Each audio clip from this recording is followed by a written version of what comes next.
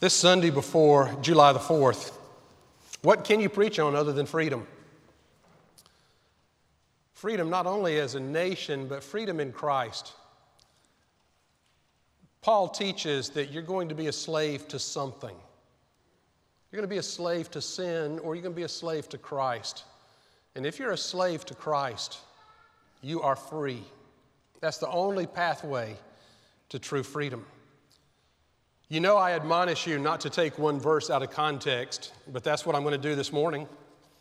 Because Galatians 5:1 is kind of a hinge between two sermons that Paul is preaching. The previous 9 verses at the end of chapter 4, kind of confusing. And then the following 11 verses at the beginning of chapter 5 are kind of confusing. But Paul uses sermons that rabbis would use to preach to other Jewish people. And he hides it well, but Paul is angry when he writes this letter because he has been to Galatia and he has preached a sermon on freedom. Freedom that you have in Christ. Freedom that you have by following Jesus and trusting in Him to forgive you of your sins. And yet, some folks have come along behind Paul and tried to undo everything he accomplished. He called them Judaizers because they tried to return the Galatian Christians back to the Jewish law. And they said it's okay to be a Christian, it's okay to be a follower of Christ as long as you still do these Jewish laws. And Paul realizes the harm, the damage that could cause, because he argues if you add anything to the cross of Christ in order for salvation to occur, then what you're doing is diminishing the power of the cross. Amen?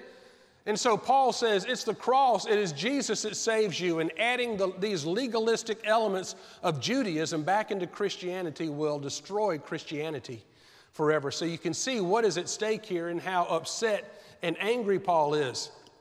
And so he's preached a sermon at the end of chapter 4. Remember, when Paul wrote this letter, there were no chapter or verse divisions. It was just a long scroll. And chapter and verse divisions were added centuries later to help us find certain pieces of Scripture. So at the end of chapter 4, beginning of chapter 5, Paul writes this: "For freedom Christ has set us free. Stand fast, therefore, and do not submit again to a yoke of slavery." And then he gives another brief sermon. In verse 13 he says, "For you are called to freedom, brethren, only do not use your freedom as an opportunity for the flesh, but through love be servants of one another." Be a servant to each other. Be a servant of Christ. And when you do that, you'll be the freest person you could ever be. Verse 1 of chapter 5 has 3 distinct points to it, which will provide the outline for my message this morning. Bow with me. Father, we have freedom in America today such as the world has never known. And for much of our lives, we have taken it for granted. We have just gone through life doing as we please, sometimes to our own ruin, and occasionally servants of Christ. Help us submit to Jesus and find the freedom that only He affords. For it's in your name we pray. Amen. In 1833, the British Parliament voted to abolish slavery on the Crown Colony of Jamaica. The Jamaicans got word of it, and they were so excited that the night before their emancipation, they could not sleep, as you can imagine, having been a slave all your life and then finding out that the next day you're going to be set free. And so they stayed up all night and they put on their finest clothes and they went up onto a mountain and to await the arrival of dawn and the signal of a new day. And when they saw that sun break forth, they wrote a song. And it was free at last, thank God Almighty, I'm free at last. Martin Luther King picked up that phrase and it became the song of the civil rights movements in the 60s. But freedom has always been at the heart of every person who's ever lived. Fortunately, we in America have enjoyed freedom throughout our lives. And even though we are a relatively young country, in 1776 we found freedom. It was a desire for freedom that brought the first colonists to our shores. Even the Pilgrims came to have freedom of religion because the English religion had become oppressive. And you had to be a member of the Church of England, and Baptist and other religions said, no, we're going to follow God the way we believe Scripture is teaching us. And so they came to America and settled here to establish freedom for religion.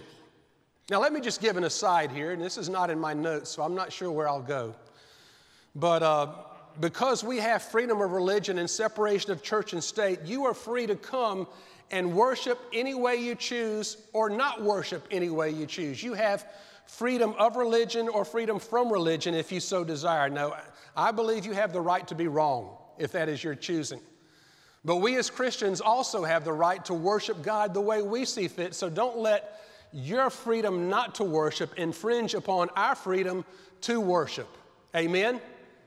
And we're hearing that so often now with civil rights and with the tail wagging the dog in America so often. We're afraid that one person who objects to the way we choose to worship God dictate everything we do as a nation. That's not what our nation was founded upon. We were founded upon the freedom to worship God the way we see fit, the way we desire, and we're going to do it, whether anyone likes it or not. So freedom brought the first colonists to our shore. And you see throughout our founding fathers the words of freedom and liberty. The U.S. Constitution this nation is established to secure the blessings of liberty to ourselves and our posterity. Lincoln's famous Gettysburg Address includes the words, this nation was conceived in liberty. Freedom and liberty reverberate throughout the documents of our founding fathers. Freedom, America, both have 7 letters. Incidentally, so does Baptist. And they're all synonymous. We're all in there together because we Baptists are free and faithful people as well. Freedom was the watchword of Paul's letter to the Galatians because they were submitting again to the slavery of Jewish legalism. We actually read a book in seminary. It was a commentary on Galatians entitled, Jesus Means Freedom. If Jesus means anything else, he gives you freedom in Christ, freedom to be a slave of Christ, to obey him, to serve him, and to follow him because you're going to be a slave to something. You're going to be a slave to sin, Paul says, or you're going to be a slave of Christ. And when you're a slave of Christ, you are the freest person that you could possibly be. In this one verse, Galatians 5:1, Paul gives us instructions for the price tag of freedom. What does freedom cost? 3 things, because freedom, as you know, is never free. First of all, it costs us commitment. For freedom, Christ has set us free. Why did Christ set us free? So we could experience freedom, true freedom in him. It is Christ who sets us free. There is no freedom apart from a commitment to Jesus Christ because Jesus came to put us in a right relationship with God, God the Father. And when you are his child, you are fulfilling the purpose for which you were created. When you refuse to be a child of God, when you choose to go it your own way, you're going to be a slave to something else. A commitment to Christ helps you fulfill the reason for your being here, for your purpose, your creation. And that relationship that was damaged by sin has been restored by Jesus so you can be in full and complete relationship with God and have abundant life here on earth and eternal life when we reach heaven's gates. What was true of an individual is also true as a nation. I believe America is a great nation because of our commitment to God. And I was thinking about that this week. Even if you choose not to be a Christian, and there may be some watching by television this morning, even if you choose not to be a Christian, then the elements of Christianity provide the foundation for America's greatness. Amen? Even if you choose not to follow Jesus, the morals, the family values, the truth, all those parts of Christianity are the building blocks that make America great. Look at Islam, the other religions of the world. Islam is a religion that destroys and that teaches violence. Hinduism and Buddhism teach apathy and indifference. But Christianity provides a model for a nation with values and a moral absolute to follow. And when a nation does that, it will be strong. But when we get away from our underpinnings of Christianity and the values and morals that it teaches, that foundation of America begins to shake. And we're seeing that happen now in our country. Our founding fathers had the wisdom to build this nation on faith in God through Jesus Christ. And you're free not to worship that if you choose. But don't take our freedom away to worship the way we want to, the way our founding fathers came here to establish. Following the Civil War, Salmon Chase was Secretary of the Treasury, and he received an appeal from Congress to honor God in some way on our coinage. And so I was just talking to John. I didn't realize the Star Spangled Banner had a second verse to start with. And then in that, did y'all know that? And then in the second verse, it says, this is what Francis Scott Key wrote in the early 1800s, and this be our motto, in God is our trust. Did you realize that? I think that's where Salmon Chase got the motto that he put on our coins, in God we trust. In 1907, the Mint put out some eagle and double eagle coins that didn't have room for the motto, in God we trust, on it. And there was an outcry from the American people. And so Congress passed an act in 1908 requiring that motto, in God we trust, to be on all of our coinage from that day forward. So when you see a coin on the ground, I know people accuse me of being frugal, but if I see a penny on the ground, I'm going to pick it up. And if it says, if it has a side that says, in God we trust, stop for a minute and think about what that means. Turn it over. See if you can find the motto on the other side. Every coinage has that motto, in God we trust. If culture had provided a nation's safeguard, Greece would not have fallen, because Greece had the highest culture in its day. If political power provided a safeguard, Rome would have never fallen, because Rome was a political powerhouse in its day. So if it's not culture and it's not political power, a nation's safeguard, what is it? The Bible teaches it's our righteousness that grows out of our relationship to and our commitment with God. Righteousness exalts a nation. And God is our Father. And to the end that we exalt Him and worship Him, He will bless us as He has over the past 2 centuries. So there's a commitment to Christ that is a necessary price for freedom. Secondly, there is a consistency required. Look at the second part of verse 1. For freedom Christ has set us free. Stand fast, therefore. Some translations say keep standing firm. And the Greek word for standing is the image of a soldier that has cleats in his boots. And he is standing his ground against the onslaught of the enemy. And to the end that his line holds fast and the enemy cannot make a way through and attack. And so Paul's saying, you stand fast like a soldier. Stand your ground. Hold on to the freedom Christ has given you, because freedom, once it is attained, will not automatically be ours forever. It has to be, we have to be vigilant to protect it. And that's what our soldiers are doing, our military. That's what our first responders are doing here locally. They are protecting the freedom that we enjoy 24 hours a day, 7 days a week, but seldom give thanks for it. I was thinking just before the early service, it's like, would you build an expensive house and then not maintain it?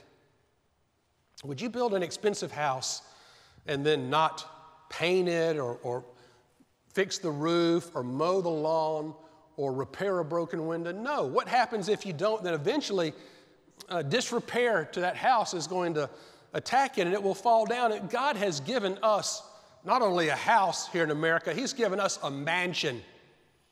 And because of that, the nicer the house, the greater the expense to maintain it, right? Because of that, we've got this house that God's given us that we have to be vigilant and maintain.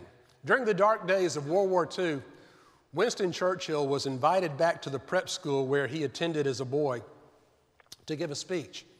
And the headmaster prepared the boys there in that prep school. They said, now, Prime Minister Churchill is coming. It's World War II. You know, he's facing difficult days, so y'all listen to him because what he has to say is going to be very important for our nation and for your future. So Churchill got up. His speech was short. He said, never give in, never give in, never, never, never. And he sat down. That was his whole speech. And what he was telling England, if they held their ground against Nazi Germany, and there were those in England who probably thought they should surrender, they should capitulate.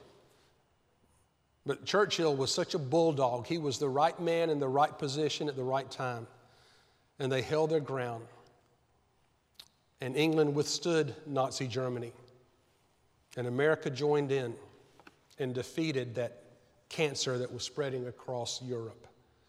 We have to work to maintain our freedom or we will surely lose it.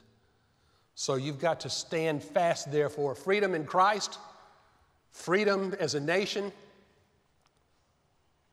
and do not submit again to a yoke of slavery. What is that? Caution.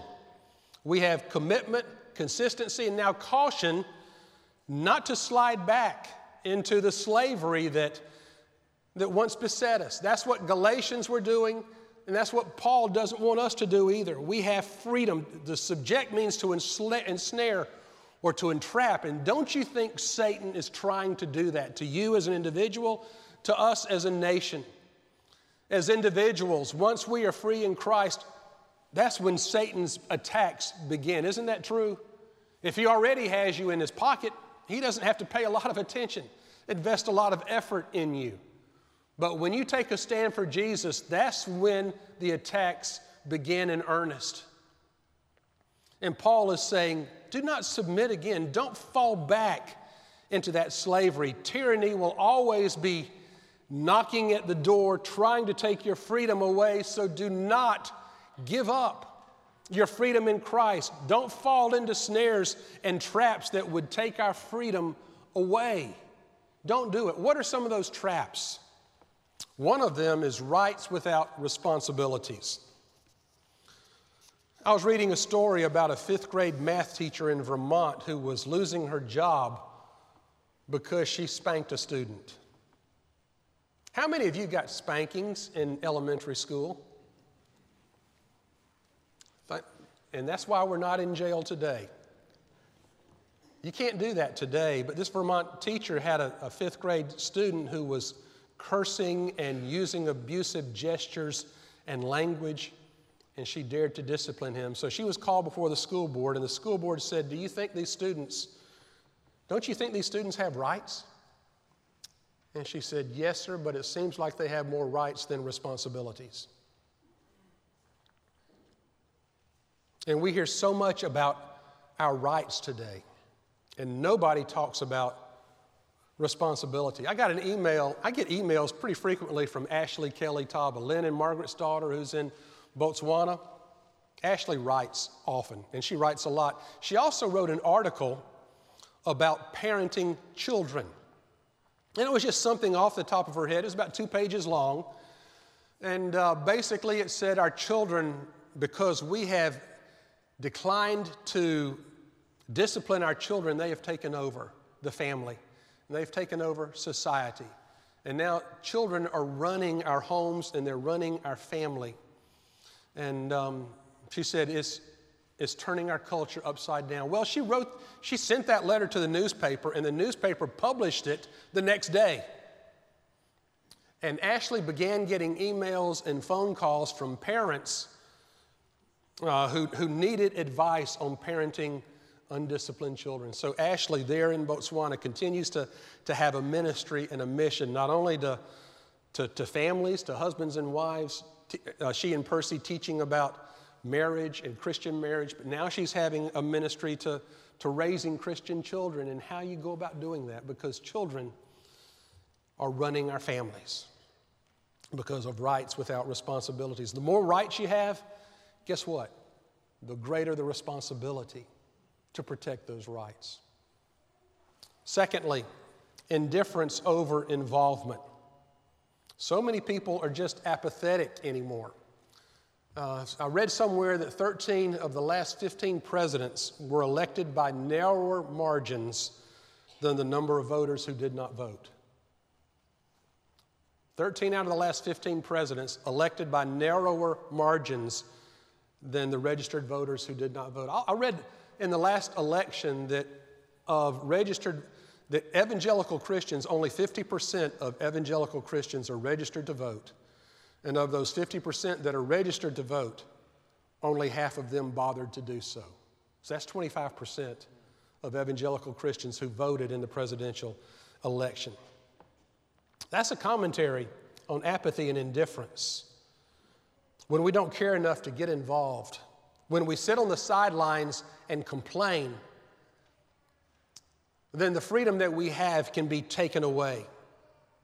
We have to exercise our freedom to be involved in the process, in the political process. Yes, we have freedom of religion, but as Christians, we can be involved in the political process and make sure that our rights and responsibilities, that our desires and what we understand the Bible to be teaching, to be enforced, to be taught, to be shared.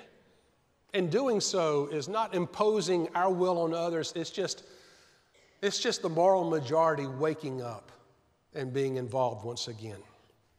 The third thing we need to caution against is security. People have gotten comfortable without risk. History is marked by people who've given away their freedom in return for comfort and security. You remember the children of Israel when they left slavery in Egypt? They were going through the wilderness, and that freedom was overwhelming. And after a few days in the wilderness, they were ready to go back to slavery in Egypt, because the comfort and security they had there, as awful as it was to be preferred over the unknown freedom that God promised them in that promised land. I found this article this week about a man who broke into jail. He broke into jail. Spend enough time behind bars and you're likely to become what some refer to as institutionalized, unable to cope with freedom. A Florida inmate named Sylvester Giles was sentenced on manslaughter and released in late 2009. He spent 3 days of freedom before he was begging the guards to let him back in, according to Miami NBC.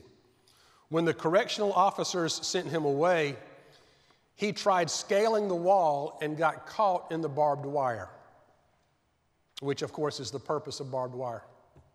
Fortunately for Giles, breaking into jail was considered a violation of his probation, so he was sentenced to another 15 years. People who've never had freedom are frightened of it. At the close of the Constitutional Convention in 1787, Benjamin Franklin said, "We have given you a republic if you can keep it." An Arab chief tells a story about a spy who was captured and sentenced to death by a general in the Persian army. The general had a custom of allowing the condemned man a choice between the firing squad or a big black door. The condemned had a choice between a firing squad and a big black door. And so the Persian general gave this condemned man his choice, and a few moments later they heard the shots of the firing squad. And so someone asked the Persian general, "What's behind the big black door?" And the general said, "Freedom."